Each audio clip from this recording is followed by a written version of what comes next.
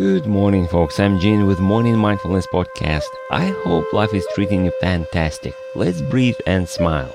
Today, I'd like to continue the topic I started yesterday, and I was talking about intellectual bottleneck. People just may not understand what they're always saying. I know that happened to me quite a few times. So should I try to explain myself more clear? Well, the way I see it, what's the reason? I can see 3 possible scenarios, and that would determine my action path.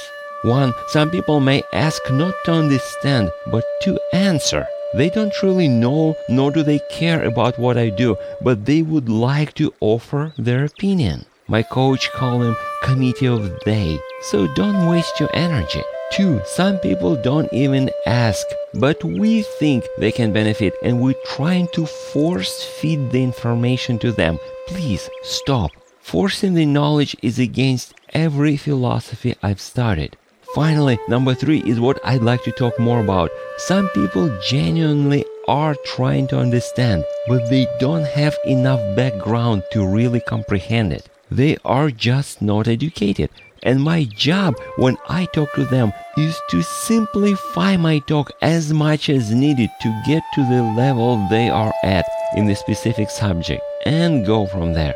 A piece of warning here: never ever try to embarrass or put somebody down with your explanation. I've been both on giving and receiving end, so to speak. Not pretty. We all have subjects we're not familiar with. Keep it in mind. So my point today is, it is not the responsibility of the person to understand my point. It is my responsibility to make myself clear. Therefore, I don't like asking, do you understand me? Because that's my job in the conversation. Am I making sense? Thanks for stopping by. You can subscribe to my podcast or contact me through my site hpln.org.